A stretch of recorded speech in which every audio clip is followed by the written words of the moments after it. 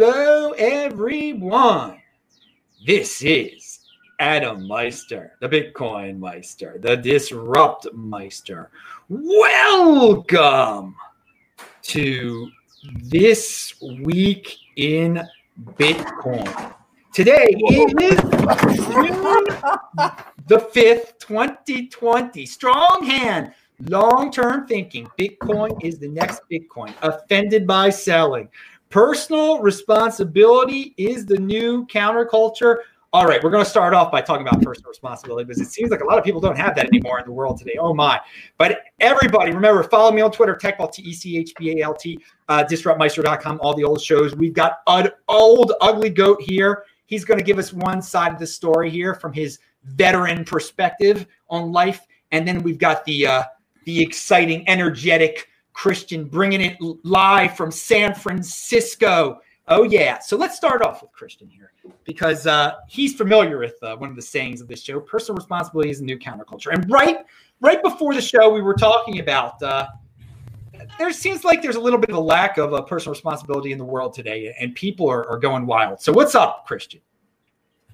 Well, I mean, we know that there's a lack of personal responsibility, and part of that is just because the state has become so large and such a huge part of our lives that it's, people are conditioned to kind of depend on it and other institutions around them. So, coming from a more libertarian mindset, we need the state to become smaller in order for people to fill those parts of their lives with their own, with their own responsibility, with their family, with their friends, with the people around them, without on the man, on the president, on whoever to dictate and feed them and give them housing and pay them and make their lives great. So I feel like we've gotten to this point in our lives and in our society where government is huge. And then when you see the enforcement arm of the government kill your brother and your neighbor in the street, it freaks you the F out because you're just so dependent on them already. Wow. Very, very good point there. What do you think about the people in our community that say, well, just protest with Bitcoin? What do you think about that? Is that just too overreaching or? I mean, I don't think that it's overreaching. I actually think that Bitcoin is a true and very powerful option for a peaceful revolution. But for people outside of the community, there's just so much onboarding and education that needs to be had for them to understand that the root of our problems is not red team, blue team. It's not black, white. It's actually the monetary system that it's built on and the incentive system that we're utilizing to organize. So it's not intuitive. It's really the opposite of what everyone's putting their energy into. So while I do think it's true, sometimes it might not be the best wording to go to newbies and say Bitcoin fixes this, because to them, they're like, get out of town. All right. And there seems to be some lots of people like to scapegoat when we have a big problem like this and simplify. And some people are pointing toward capitalism. They're like, you see, it's the capitalistic system that's keeping everybody down. And we've got to we've got to expand the government. So everything that you're saying, it seems like people are going in, well, a lot of the loud people out there are going in another direction in terms of what they're promoting. So I think we're safe here in the Bitcoin overlay. As long as we got our Bitcoin, we're in good shape, even if things go to the socialism way, which who knows? This has been such a wild year. You don't know what's around the corner next. I mean, what's the next big thing that's going to happen? All right, ugly old goat, your time to talk about personal responsibility and the current event situation. I think what's going on, I'm kind of having fun, and it's not fun to watch what's going on. But one of the things that I've found is really Bitcoin is going to transcend this, and I don't think that's an overreach. But by the same token, there's very real things going on right now. I mean, my son lives in La Mesa, which is a beautiful suburb of San Diego, and the trolley runs out that way, and they rioted and looted the town and burned down a couple banks, a number of small businesses, a Kratom business that we regularly visit. I understand was completely looted. And so, and, when he was there witnessing it, and I could tell there was genuine fear, on his face. And so, we don't want a society without laws. I'm not an anarcho-capitalist. I do believe in, very limited government, and I do believe in capitalism, which I don't think we don't have that in the United States, and I'm for freedom. But there are very specific lines that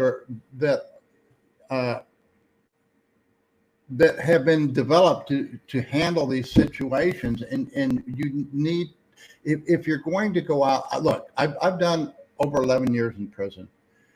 I've been beat up by the cops. I've had police lie. I've had exculpatory evidence concealed from me. They used my children to try and set me up and never revealed that this was going on. My defense was, hey, I'm being set up. and I was, but they hid all that information. So, I said the sentencing, is just draconian, and it was very, the sentencing guidelines for crack cocaine was just far excessive in relationship to what it was for regular cocaine.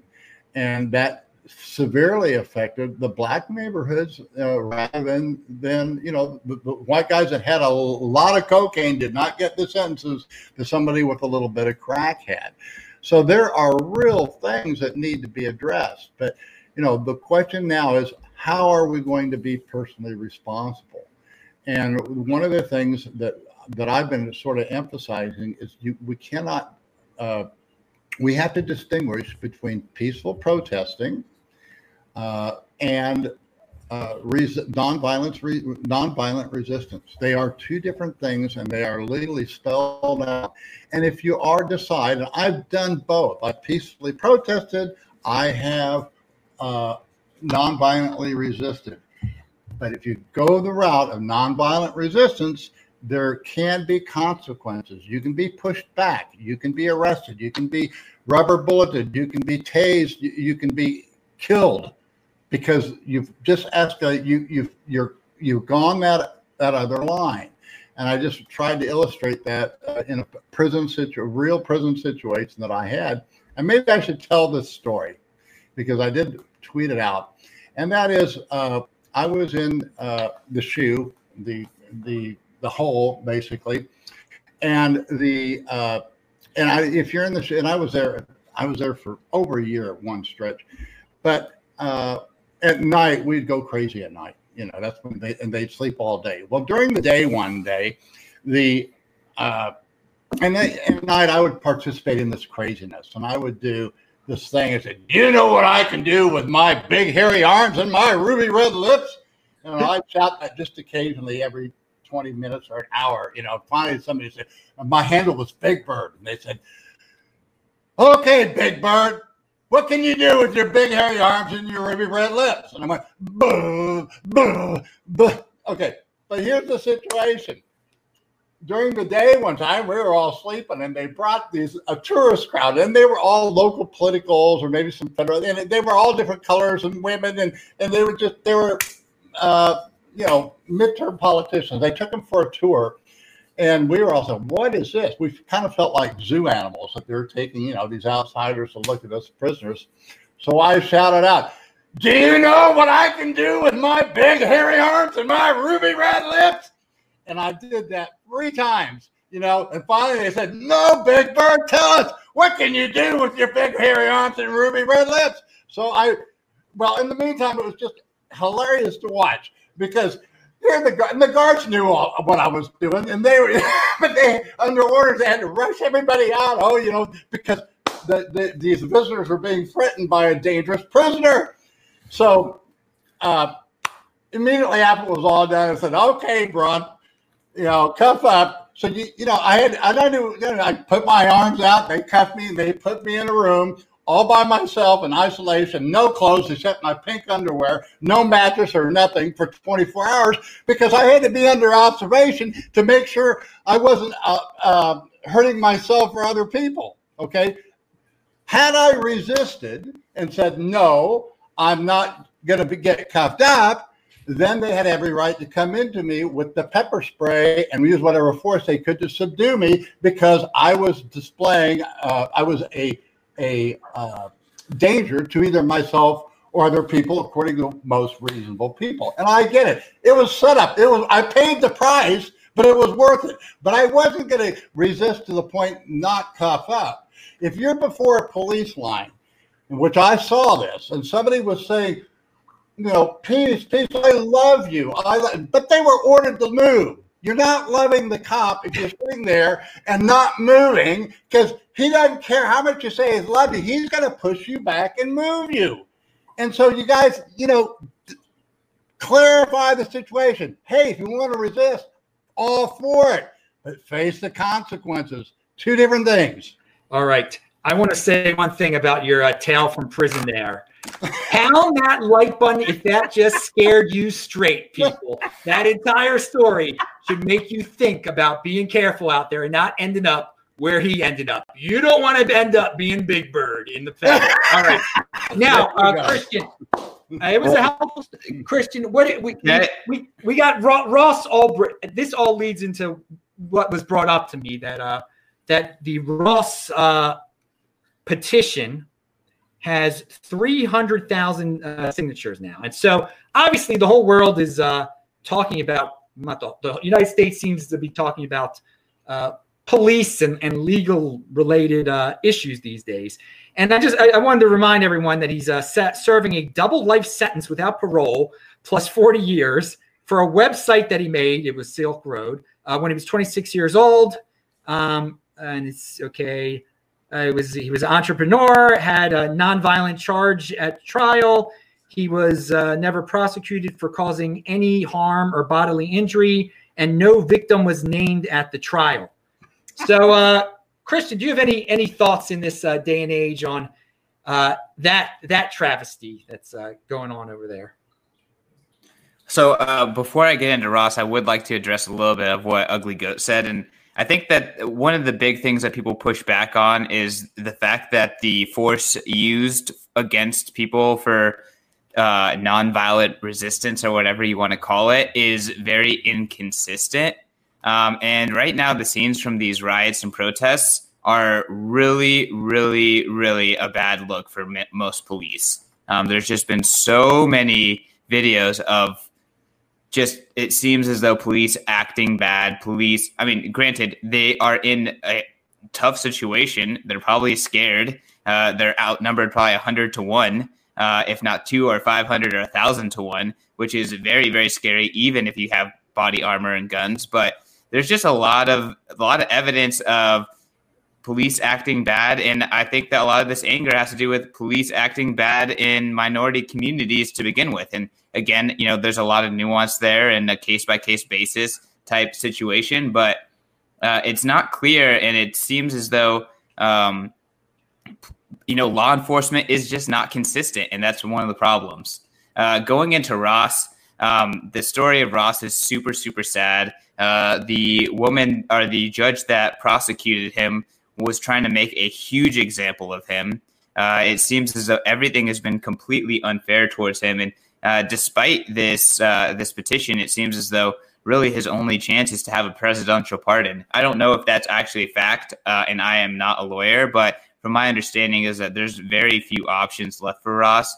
And it's sad that, someone who's an innovator, someone who's pushing for freedom, and someone that was an early Bitcoin adopter is in this position. And I think that Bitcoiners in general should take Ross as a sad example. And a lot of what's happening in current society right now is an example of why you need to protect your privacy, why you need to be, very careful with your OPSEC and broadcasting your wealth or broadcasting your opinions about certain things on certain platforms.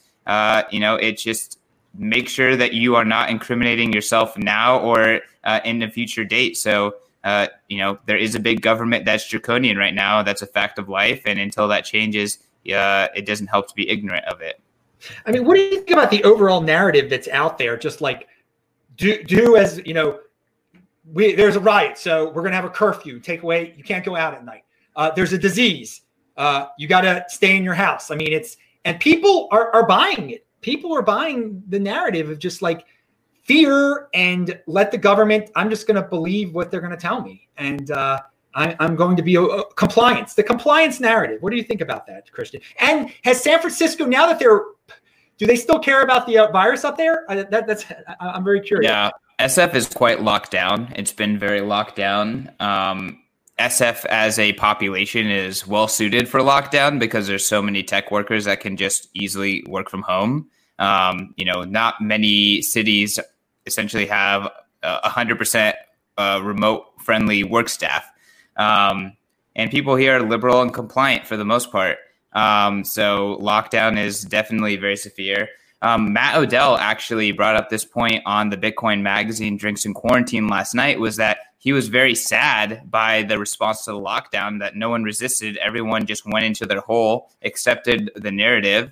But he was made a little bit more happy, or at least hopeful, based on the protests and reactions against the curfew, against the police brutality. And it seems as though people are waking up. So while there are people that are complying, there are a lot of people that are waking up like never before. I think Signal, as a privacy messaging app, broke its all-time downloads and hit top 10 downloads on the App Store this past week.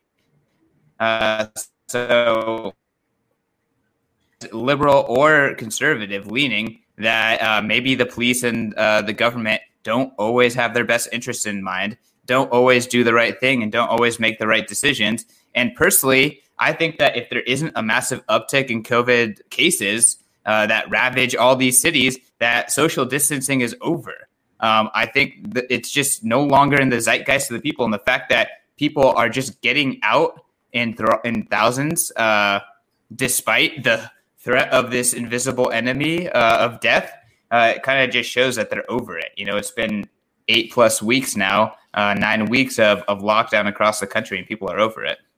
Oh, big. I like that, using zeitgeist. Pound that like button. All right, Ugly, do you have any thoughts on what Christian just said? Anything? Rather than, I don't know the details of the Ross Ulbricht. I mean, obviously, without knowing the details, I can certainly see that the sentencing was draconian.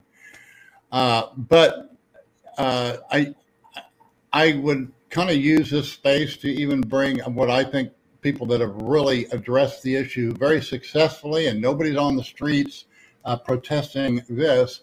And I'm not talking about somebody that, I'm talking about people that have been locked up for crimes they never committed and have been basically found innocent.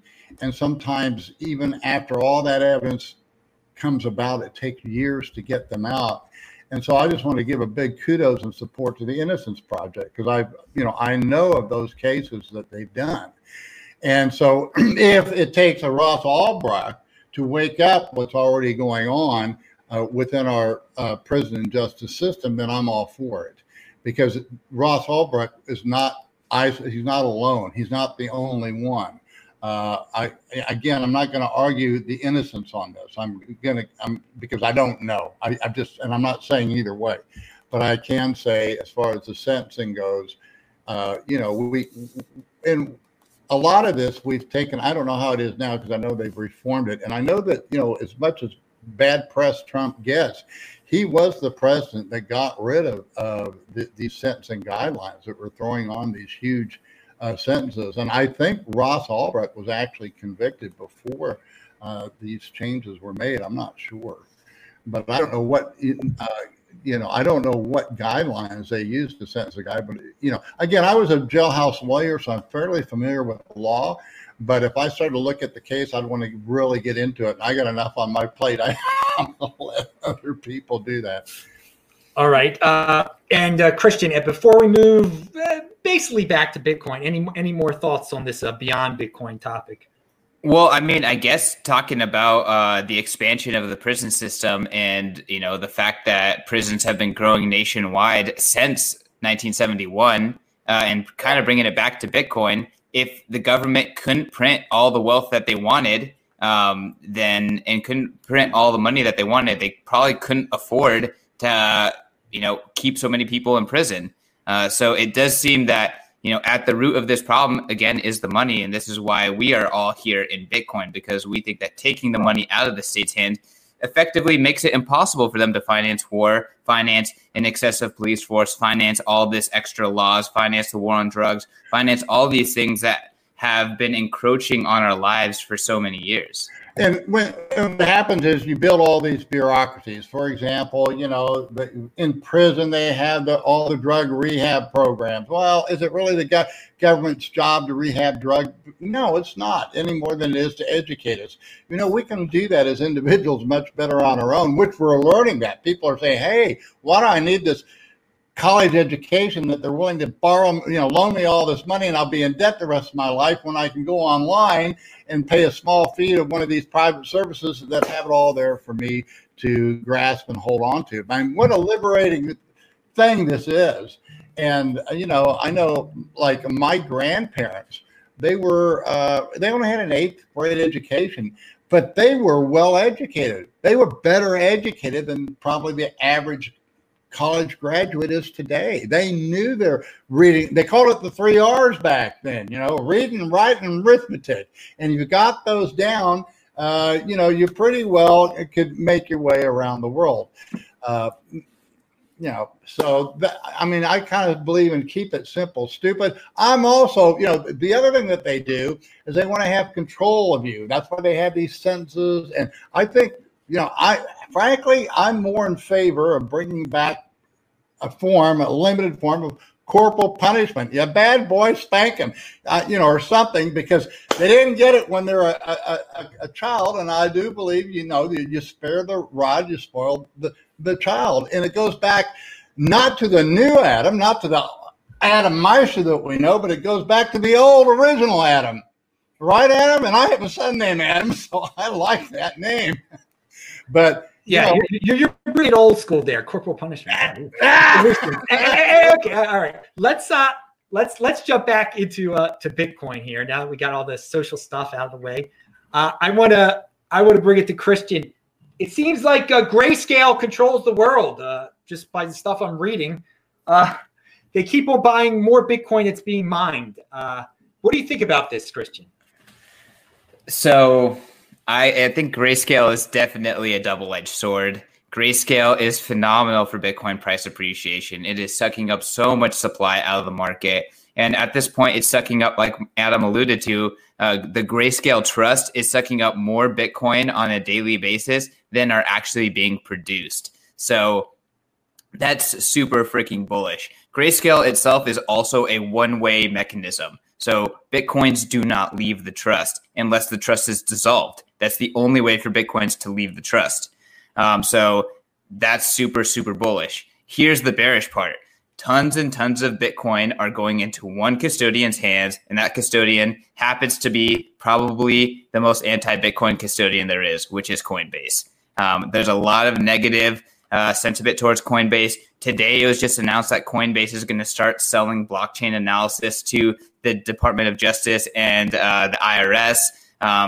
Coinbase has been acting bad for a long time. Coinbase has been arguably anti-Bitcoin for quite a long time, and they have a lot of Bitcoin. I really wish, like when Grayscale decided to move their Bitcoin to Coinbase for their custody, I tweeted out, like, why does Barry think that it's a good idea to put more Bitcoins into Coinbase? It's not a good idea. So while I do think that Grayscale is phenomenal, DCG is great for Bitcoin despite being shitcoiners. Sorry.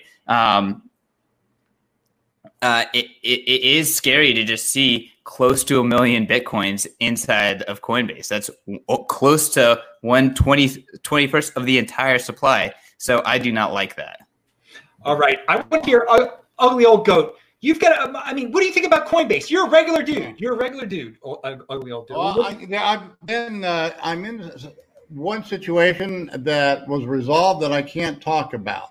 Okay, but there are other situations, and I was the initiator of a class action that was settled. I think Billy Restus was the lawyer behind it, and I was basically provided the affidavits to where it was the judge ordered it to proceed. And it was settled. I don't know the terms there, but it was settled. It wasn't as widespread as we thought, but I'm probably still not done there. But basically, I do know that there was a situation that I have sent out a bunch of people in Bitcoin way back in 2013. And after I'd already gone through litigation and I said, okay, we're done, and I promise you not to sue for anything in the future, I found out that a lot of these people never got their Bitcoin. And that's what the class action was about. And but this still kind of wait a second. So I was wrong. I was a little wrong. You're not a regular guy when it comes to Coinbase. You're a little bit more intertwined in legal action. Yeah, in fact, I'll probably start writing about it. Here's how it works, guys. If you really want to I'm going to probably write the actions that need to be taken in Coinbase, particularly if you've ever been screwed by them. You're limited, but they are located in California. So you have a remedy, and that is the small claims court. Now, you cannot, when you go into the terms of service of Coinbase, the terms of service, you are agreeing never to sue them. That if you have a dispute, you have agreed to go into arbitration. Of course, the arbitration service is where they're located, which is San Francisco or right next to them. So you have traveling expenses. It's hard for you and easy for them. And so the way to get around that, the thing that they're exempt from is you can still take them to small claims court. So as long as you're willing to settle for, $10,000 or less, that's the amount, you can do that. And like I say, Coinbase can be killed it would be very difficult with a large lawsuit, but with 1,000 cuts, it can be done, I think, quite easily, depending upon how many shenanigans they pulled. But I do know they pulled a lot. So, wow. Yeah, and so basically that's how we can do it. You can do it as an individual, and if all of a sudden they get hit with 1,000 or 10,000 small claims courts, it'll be interesting to see just how they fare. Interesting take on it. Remember, everyone, Bitcoin's price went up recently and Coinbase crashed again. So I'm just on the technical side of things. I am still, I'm always happy when I hear they crash because I know people, I just know it's early still. That such a big player is crashing still. Chris, did you have any take on that? Like when they're going to get their stuff together in terms of technical? So I'm just echoing what other people are saying. I'm non-technical. I'm just a pundit. But yeah, it seems as though Coinbase is just a lot more focused on adding new tokens, supporting their trading features, but they just can't focus in on building a good Bitcoin product. And it's kind of sad because they had such an opportunity to be a fantastic Bitcoin company, and they started off as a fantastic Bitcoin company, and they rode Bitcoin to the top of the charts as the easiest way to buy Bitcoin. And since then, they've just absolutely squandered it. Brian Armstrong just seems like he just has absolutely no idea what Bitcoin is about. And to be honest, like I'm glad that Coinbase appears to be the AOL of Bitcoin. I'm glad that Coinbase is giving up their dominant position, hopefully, because the fact that they already have 1 million Bitcoins in their custody is enough. Like if they were actually a good company for Bitcoin, people actually wanted to put their Bitcoins there, maybe they'd have an even more dominant position on the Bitcoin supply. So I'm glad that they have less of it. Hopefully, I mean, maybe they don't know. Like it's an alternative reality where Coinbase is actually friendly to Bitcoin. But I'm very, very thankful and excited to see the growth of the Bitcoin-only industry. Bitcoin Magazine, the company that I work for, is a Bitcoin-only publication. We're seeing a lot of amazing Bitcoin-only on-ramps, Cash App, Swan, River. These did not exist in 2017. going into 2020, 2021, these are fantastic services that do not, do anything to, confuse users. They make it about education. They're making it about Bitcoin. Vijay Boyapati wrote a fantastic article a long time ago about how it's not about going horizontal on crypto. It's about going vertical on Bitcoin and providing services across Bitcoin. So I think that there's a lot of companies that are following that thesis, and I think that they're going to compete because at the heart of it, it's not about crypto. It's not about poop coins. It's about Bitcoin. Well, let's go back to the horizontal on crypto, because clearly that's what Coinbase is doing. The way Coinbase makes money is off of fees, is off of trading fees and buying fees. So the more they offer, the more coins they offer, the more likely they're going to get traded. They're going to get bought. I see what they're doing, and it's just they're spreading themselves pretty thin though. Short-term thinking. Yeah. Taking the money now and not the reputation, and I mean, like it's just like why most people shouldn't trade. I know Ugly Old Goat is a fantastic trader, and not most people can't do that. Most people shouldn't be trading because they're going to be trading small moves and they're missing the biggest bull market in history. So that's what Coinbase is doing right now. They're taking the income now, and they're giving up their position in the future in Bitcoin. Well, the scary thing is they do have that huge hodl, and basically it is ultimately seizable. It's not unconfiscatable, and that's the big thing that I was taught by Tone Vays and Tyler Jenks, and that's one of the qualities that makes Bitcoin unique. And we're giving up that quality. It's very disappointing. Yeah, with Barry Siebert. I mean, I'm not a fan of the GPs. I mean, I get it. I understand why people want something like that, but it's because of government. Government gave you, okay, if you do this with your money, we're not going to tax it. So if the problem is if you're going to go that route, your Bitcoin is going to be confiscated. Every one of those accounts ultimately is confiscatable because we accepted, okay, the government gave us the right to defer the income, or how they have different plans. I'm not going to go into all that, but you know what I'm talking about.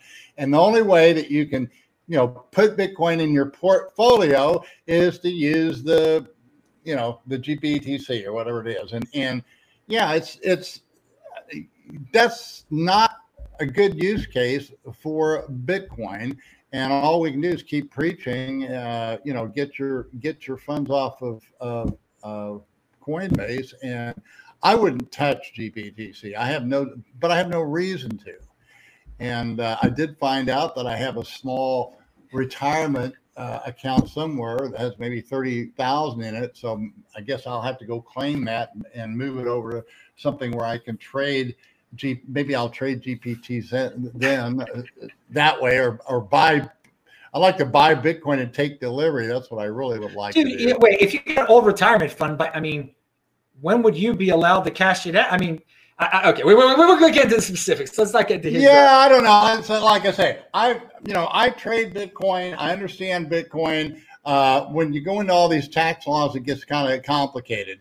But that's basically what Coinbase is set up, so that GPTC is compliant, and that's why they're doing it. And people want to put it. So you know what? If we talk about we want less government in our lives, let's get rid of income tax. Let's get rid of the Fed.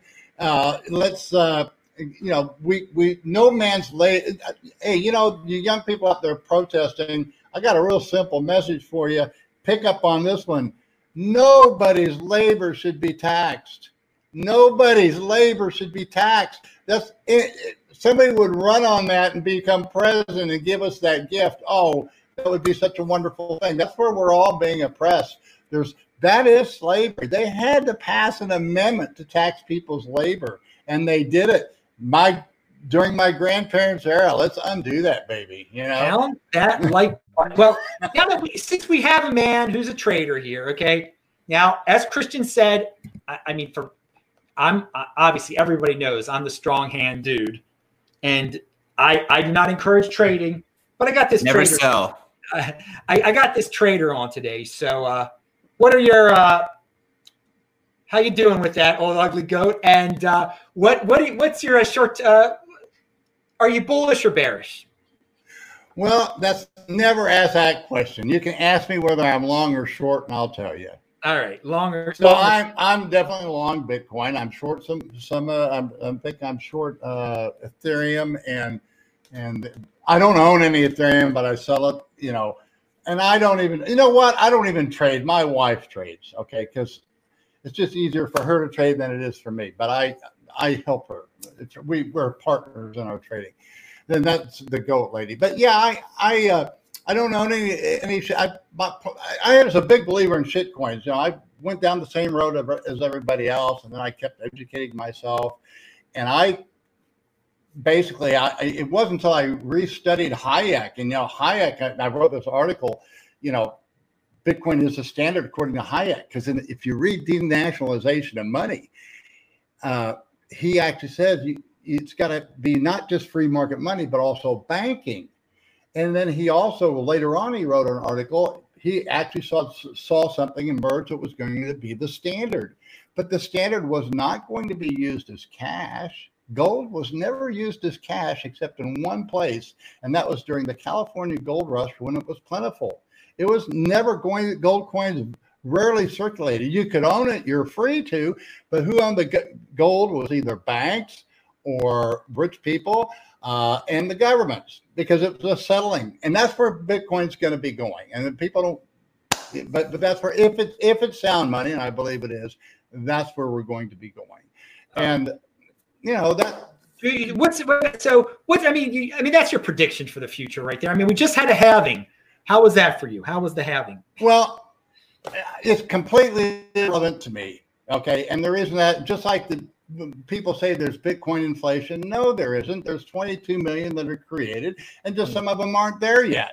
So how's that inflation? Inflation is if you're increasing the money supply. We know what the money supply of Bitcoin is. It's just they're not all quite there yet. That's not inflating the currency, folks.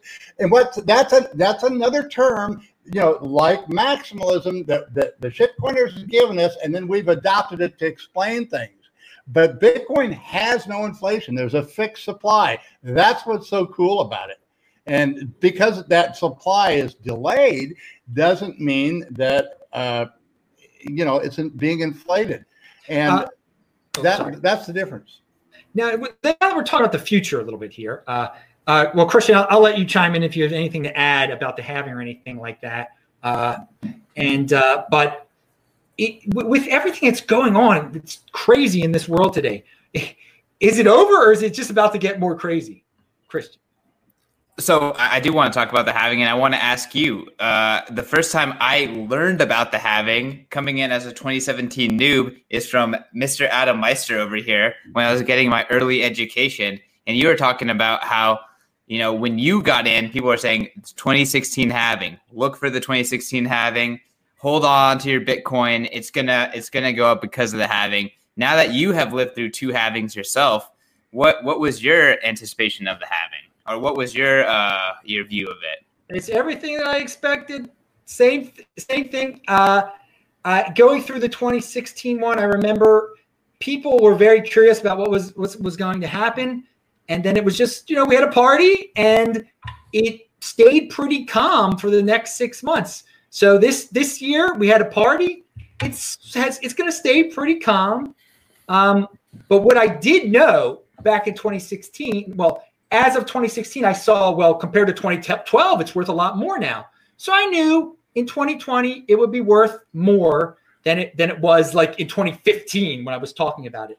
So again, I know that soon enough it's going to follow the pattern again. It will be worth more once again, and we're going to have insanity in 2021 probably, just like we did in 2017. Yeah, and I refer, my first article, or one of my first, was, you know, how to profit, how to get the same results as a professional trader in Bitcoin. And it's real simple. You just dollar cost average. And what I did with that original article, that article got retweeted. That's how you beat the traders. Yeah, and because you wind up by it's a mathematical formula. You're going to buy more when it's cheap than when it's high. And then when it does go up, and I started it from the very highest level after the peak of $1,000. If you started buying here, here's your results. And you know what? If you put in $1,000 a month since that peak of $1,000 way back when, you're a millionaire right now. So basically, that's why I say when I found Bitcoin, I was collecting Social Security. I put my Social Security in Bitcoin every month, and now look where I'm at. Okay. And so do I believe in Social Security? No. Do I believe in Bitcoin? Yes. And it's never too late. It's never too late. And plus, I do go short part of my hodl, but I'm never short Bitcoin. Somebody tweeted out that I said go short. No, I don't. I've never been short Bitcoin. I always have Bitcoin, but sometimes, yeah, it gets way overdone up there. Also part of it, particularly if I can get a premium for it. That's what trading is. Well, one thing, and I'm glad you just said dollar cost averaging pizza trading. I mean, a trader's freaking saying it. But going back to Christian's question of me, the one thing I guess that's different about 2020 that I thought by now, it just Bitcoin would be obvious to so many more people, and that I wouldn't still be saying it's early. I didn't think in 2020 I would still have that line, it's early. And of course, no, you can't get Bitcoin for $600 now. That's true, but it still is early. I mean, there's a lot of people out there that should know about it. That I don't know what they're doing. That they're more concerned about their Social Security. It's ridiculous. Okay, I'm going to pop your balloon a little bit, Adam. I'm going to pop a little bit. Okay. How many people that used the dollar at the turn of the century knew that we were on a gold standard? And did it really make any difference? Say it again. You're getting quiet. Okay. For somebody. All right. At the turn of the century, let's say 1890. Okay, that was our blooming years, 1880s, first of the century, 1900s. We were on a gold standard. How many people really knew that we were on a gold standard? They knew the dollar. The dollar was, and so they didn't really understand monetary theory then. And I don't think that the requirement of a Bitcoin standard is going to even require that everybody know about Bitcoin. It's just going to be there, and it's not a requirement for it to succeed for people to know how it works, or even if it's working. I think a much more likely scenario, and I might be wrong on this, but as Bitcoiners, look, I live in Mexico. If they get repressive here, they could even seize my body. Okay, but they're going to have a hard time seizing my wealth. They can seize me and throw me in jail or whatever, so I can move. Well, that's a tremendous economic power for Bitcoiners. We can choose our jurisdictions. Yeah. And therefore, I see, hopefully, when this all comes out, we're going to see governments competing with to have sound money. And the only way that they can do that is to go back to a gold standard. And I see it wouldn't you love to see the gold standard be competing with the Bitcoin standard? I think it'd be really cool. I would like to see real competition out there, but we don't really get that much. Hey, I want to go back to the coin. Christian sent me a link here. Okay, I want to go back to this for a second. Coinbase wants to sell blockchain analysis software to the IRS and DEA a year after its Neutrino acquisition. So this news broke an hour ago. Thank you, Christian. And well, one thing I got to say is, I just want to remind everyone that thinks Coinbase already has to give all your information to the IRS. I mean, if you're using Coinbase, the IRS knows what you're doing, dude. So I hope you're not. I hope no one out there is trying to avoid the IRS by using Coinbase. Well, that's what KYI and AML is. I mean, basically you are giving up, and so you do that. I mean, I trade on the exchanges, and if you're trading it, you got to file your taxes. You got to pay your taxes.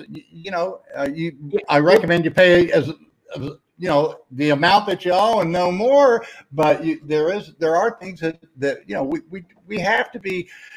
We can fight this thing and we can win. We're not going to win.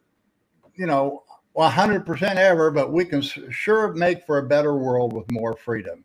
And there's some great causes to lay down our lives for, but I'm just not sure that the one that I see people protesting now, if that's the hill, it's certainly not the hill I want to be dying on. Well, let's. So, Christian, with a lot of people, it seems like Coinbase is taking it to another level. Is this different than just handing over? But some people say Coinbase is a sellout because they give away your information to the IRS. I mean, you sell out. You sold it. You signed up for that. This seems to be different. Now, I haven't explored what this new news is yet, though.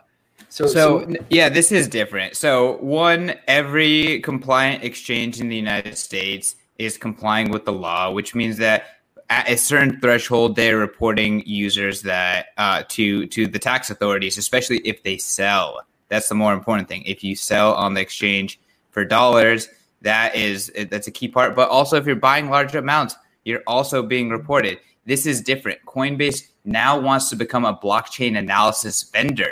So that means Coinbase is not only an exchange, but they're also competing with the chain analysis, the elliptics. I don't even know all of the companies, but Coinbase is now going from a custodian, a trading platform, a fiat exchange, a Bitcoin bank, to now they're also adding into that repertoire chain analysis vendor. So they're doing everything except going vertical on Bitcoin, but Coinbase as an exchange, and we know that Coinbase is very, very good at chain analysis. They released a blog post that was analyzing the Quadriga CX debacle from 2019. That was probably the best analysis I've seen, which pretty much shows that they are really freaking good at chain analysis as it is. They are entering the chain analysis business, and they hold all the Bitcoin, and they have all these user accounts. You can keep listing it on, but Coinbase is just getting poopier and poopier. Wow, this is a developing story here. I mean, but the thing is, obviously they feel they can get away with this, probably because most people that are newbies that are buying altcoins, they don't care about chain analysis. Here we go. I mean, this is the bottom line. Most Americans don't care about privacy at all. So you take that down a level. Yet. But not you say just not like yet. They didn't care about guns rights until this weekend, apparently. I still think the majority of people out there, they're just happy fitting in, being part of the herd, and that if they can get their altcoins or whatever and play around, say they're in cryptocurrency, what they don't care about the chain. They'll never learn about chain. Okay, so I'm going to kind of take this to another level, and maybe you two can make your comments on it. That's why I try and make a distinction between Bitcoin and the Bitcoin standard, because the Bitcoin standard is not the Bitcoin standard means that other prices are priced in Bitcoin, that you start thinking in Bitcoin. And that's the difference between gold and the gold standard. The gold standard was the banks learned how to be banks, and we've lost that. My mentor, E.C. Harwood, wrote about the lost art of commercial banking.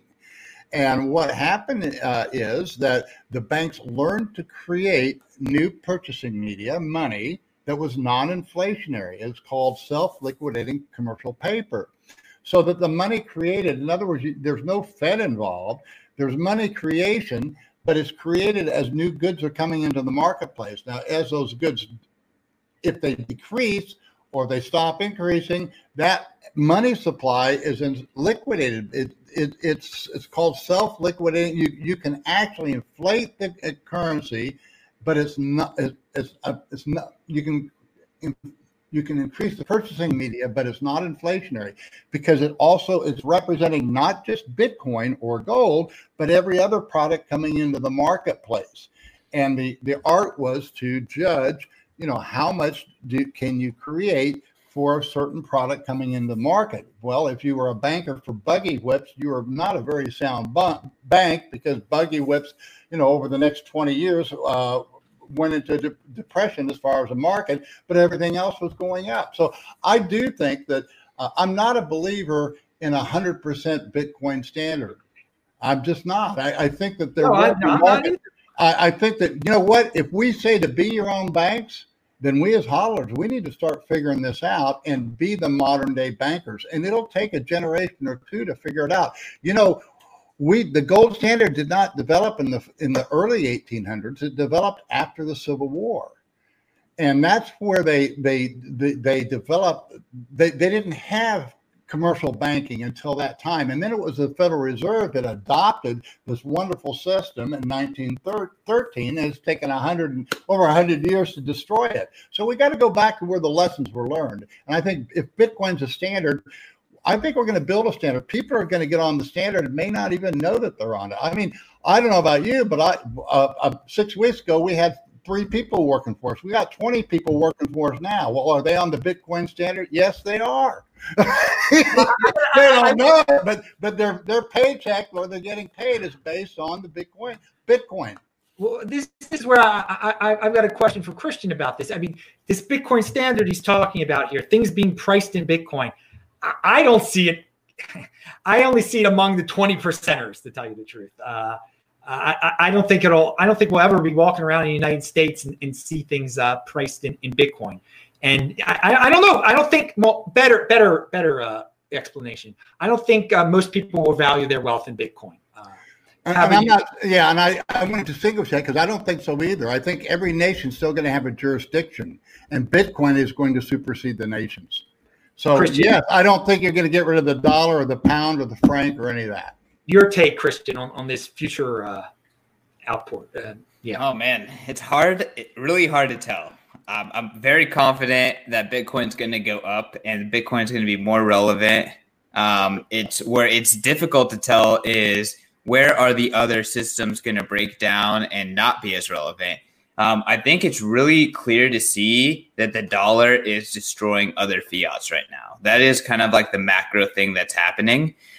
So that's really interesting. And if you look at Bitcoin priced in other fiats, not the dollar, in many fiats, it's at all-time highs. So Bitcoin is the lowest in the world against all these different currencies. And for the most part, it's like straight up. But the dollar is extremely strong and it's extremely liquid. And it's going to take a long time to displace it. And really where I see Bitcoin versus the dollar is what is the most liquid good that is permissioned and what's the most liquid good that's permissionless. And it's going to take a long time for Bitcoin to compete as, an equivalently liquid good that is permissionless. So it's going to take a long time to get to this quote unquote Bitcoin standard.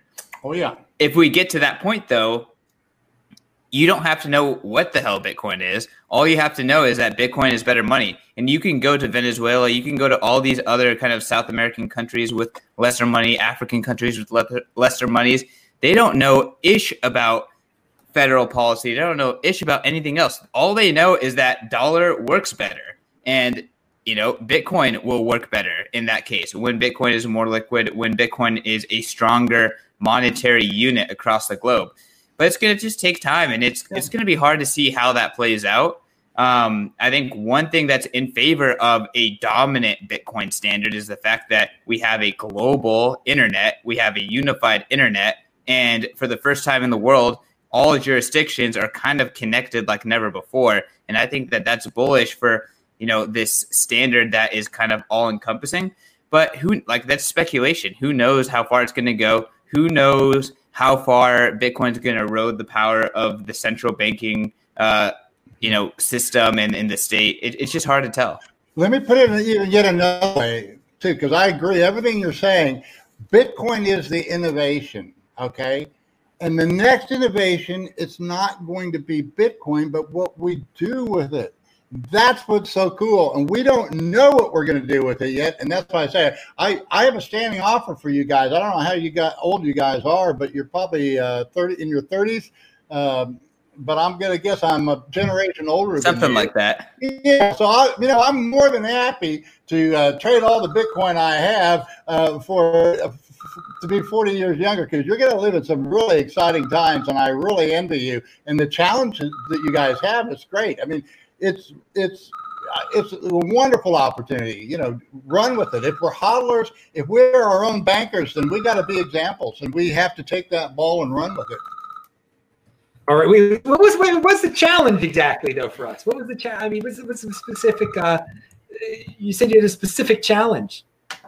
Well, our challenge is to make it more useful. Oh, okay. That's okay. So that's make it more. We got to figure out. Yeah, because you said we don't know what. I mean that is the exciting part, that we don't know exactly what it's going to be in the future. I would say that liquidity is utility. Like what people want is liquidity. When they want money, they want something that holds value and they can reliably trade.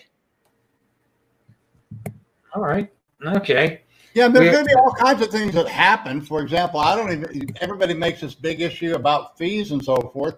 But once a Bitcoin standard happens, we'll create our own network, and we don't even need to get on the blockchain. I already have my little Bitcoiners that I do business with, and we use it, but we could actually create, like Jimmy Song has taught me, if you want a really efficient way to transact business, you create a a database that's centralized, and we can create centralized databases that are on Bitcoin among each other. That's how it's going to go, guys. I mean, it really is. It's just incredible.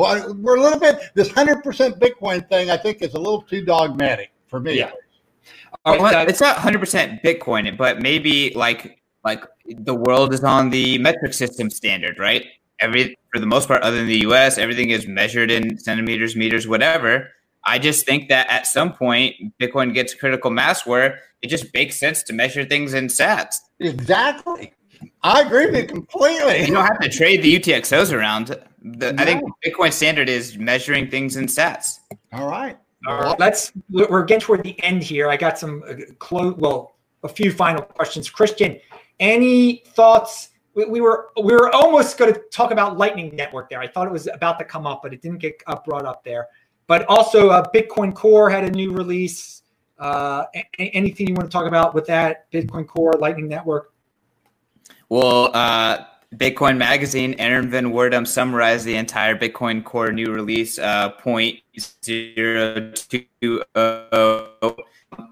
Bitcoin Core development, making the protocol more efficient, taking away less technical debt, cleaning it up, making it, it's Bitcoin development is much more along the lines of reductive than additive. So you see a lot of this dogma from altcoiners saying that, Bitcoin is so slow, Bitcoin so whatever, Bitcoin doesn't innovate fast enough. And their whole development process about how do we just keep piling on new ish to our blockchain, which is really the opposite of what Bitcoin Core developers are doing. Is our blockchain is the value transfer protocol, and we need to make it as robust and as efficient as possible. So the core developers continue to do that. New core developers continue to contribute and add to that effort. And the slow and steady march continues on. So it's awesome. There's one other thing I wanted to bring up. I just wanted to calm everybody down about some FUD that's out there. The security vulnerability in the storage devices. There was some type of security vulnerability. I don't think it was pretty hardcore, like the way it could even be implemented. So I'm not worried about it. I just wanted to say, did you have anything to say about the security vulnerability, Christian? Whoa. Sorry, I was muted. You there? I'm not technical. I don't know the nuances of it, but from my understanding, it has to do with SegWit addresses and a specific type of signing methodology where if the attacker is a miner and can get you to re-sign something with a higher fee, then they can either burn your money and or like as in a griefing attack to try to just make you feel bad, or they can give the money to a miner or something like that. Again, it's like one of those things that it's like the perfect storm of situations of you screwing up while making a transaction and a malicious person trying to attack you that has a lot of hash rate. They could attack you. It seems as though this is obviously like not a great issue. It's not a great thing to happen. But at the same time, what is actually creating more controversy than the actual bug itself is maybe how Satoshi Labs treated the disclosure. typically when these type of open source vulnerabilities are found, the person that finds the vulnerability goes to everyone affected, lets them know, and gives them time to act on it. But what happened was Trezor and a wallet researcher or hacker discovered the vulnerability. They patched it all up, held onto that knowledge for about 90 days, released a blog post saying, here's the issue, here's how we fixed it. And then all the other stakeholders that were kind of vulnerable were left to pick up the pieces. So I think that's where a lot of that's where the scary things happen.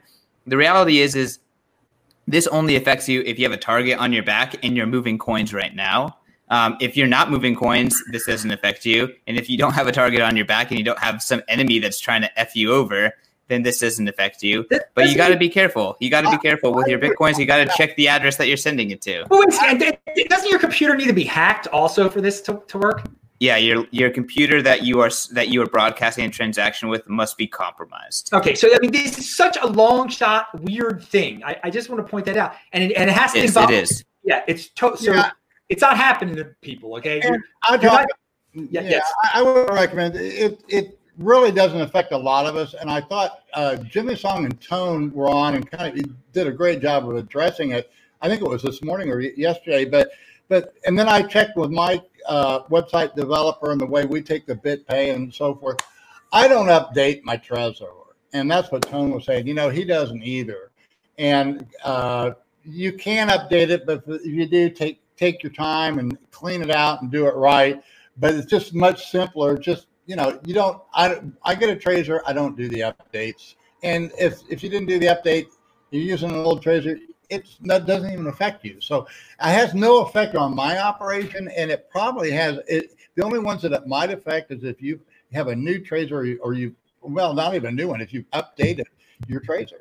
I would just suggest do your own research on this. Yeah, before you take any of our advices. Do your own research. Watch the Tone Vase video. There are experts that can be much more. Yeah, all right. My experts from my trust have basically said, don't worry about it. So, all right, yeah, and again, it's a really long shot. I mean, everybody out there, it has some miner hacked your computer. I mean, that's what you've got to narrow it down to. And no, that really hasn't happened. Okay, so I just want to clear up the FUD because there were people who contacted me that were anytime that the word there's a Trezor vulnerability or something, people get scared. Just the word, it's scary. But every time we've had these issues, disclosures, whatever, it's so. These are really long shot type of things, and they would never happen to the common user. So let's get to our conclusionary thoughts because we've hit the end of the show. Let's start with the great ugly old goat. Thank you for joining us today. Your second appearance on the show. Is there anything you wanted to conclude with? Any stories that were left out? Anything you wanted to share? No, not really. I mean, I just keep on holding dollar cost average. If you're gonna look, people come to me because I'm a very successful trader. I publish everything that I do. I don't know if maybe there's somebody else out there that does that, but I teach people. If you have a hodl and you want to learn to trade, you kind of need to throw the charts away and learn to manage those funds. It's really money management and not all this other stuff. And what's applicable in business is also applicable in trading. There's certain principles that you need to learn. And as long as you are trading just a small part of your hodl and you reduce it if you take some losses, you're going to do just fine. And but if you don't want to trade, that's great too. You don't need to, and that's what my articles are all about. Is that, fundamentally, there's number one is money management. Okay, number two is fundamental. And you know what? I'm fundamentally bullish Bitcoin, not because Bitcoin's the innovation, but I'm fundamentally bullish because of our fiat money system and our big government. And then the very last thing I look at, and it's a distant third, is technical analysis. Because if you can have all the TA in the world, but if you're not managing those funds, you are eventually going to blow it. And so you have to get those priorities right. All right. Strong hand, people. That's what I say. Christian, your conclusionary thoughts. Thank you, Adam, for having me on. I think this is like the third or fourth time on the show. Every single time is a pleasure. Every single time I get to meet someone I look up to in the space. So great meeting you, ugly old goat. Been following you for a minute. Well, thank you. I didn't know. I know I got all these people, and I'm glad to be introduced to you. I'm trying to keep up with the news, but man, Bitcoin's so busy and so deep, it's almost impossible. Yeah, no, absolutely. And that's the best thing about the space. It's just an endless community of just fantastic people. Like I said, Adam has taught me so much about Bitcoin, and I learned about the halving from him a lot. Learned about strong hands and hodling from him. So and he's lots of fun. Here. You know, he's lots of fun. He's got a niche, a shtick you got to have. You know, I'm ugly old goat. You got to have a shtick if you're going to do this thing. And I just want to say I hung out with both these guys in person too. So yeah, these are great guys. This is them for real life. This is who they are, and they can say that this is me. I'm the same dude in person. So yeah, I love it. I love the way you tell us about yourself. So all right, now both of them are linked to below. Remember, follow them on Twitter. Christian, anything else you were going to say? You were in the middle of something. Yeah, I mean, like I would just encourage people to be as conservative as possible.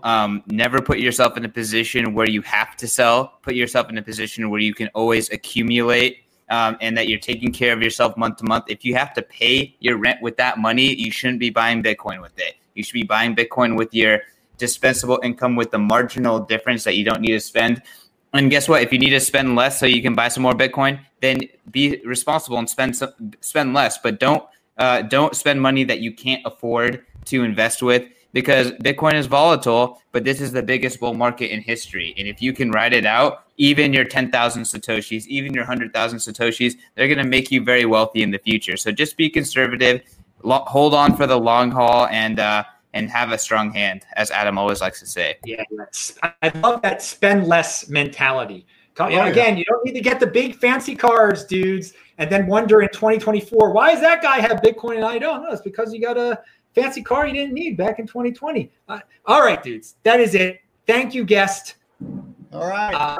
Remember, every Saturday, every Friday, you get this Week in Bitcoin. Who knows what time? Sometimes you got a guy that's got a Bitcoin freaking staff. You never know what you're going to see on this show. And yes, he actually brings that Bitcoin staff out to events. I got to hold the staff. I saw the staff.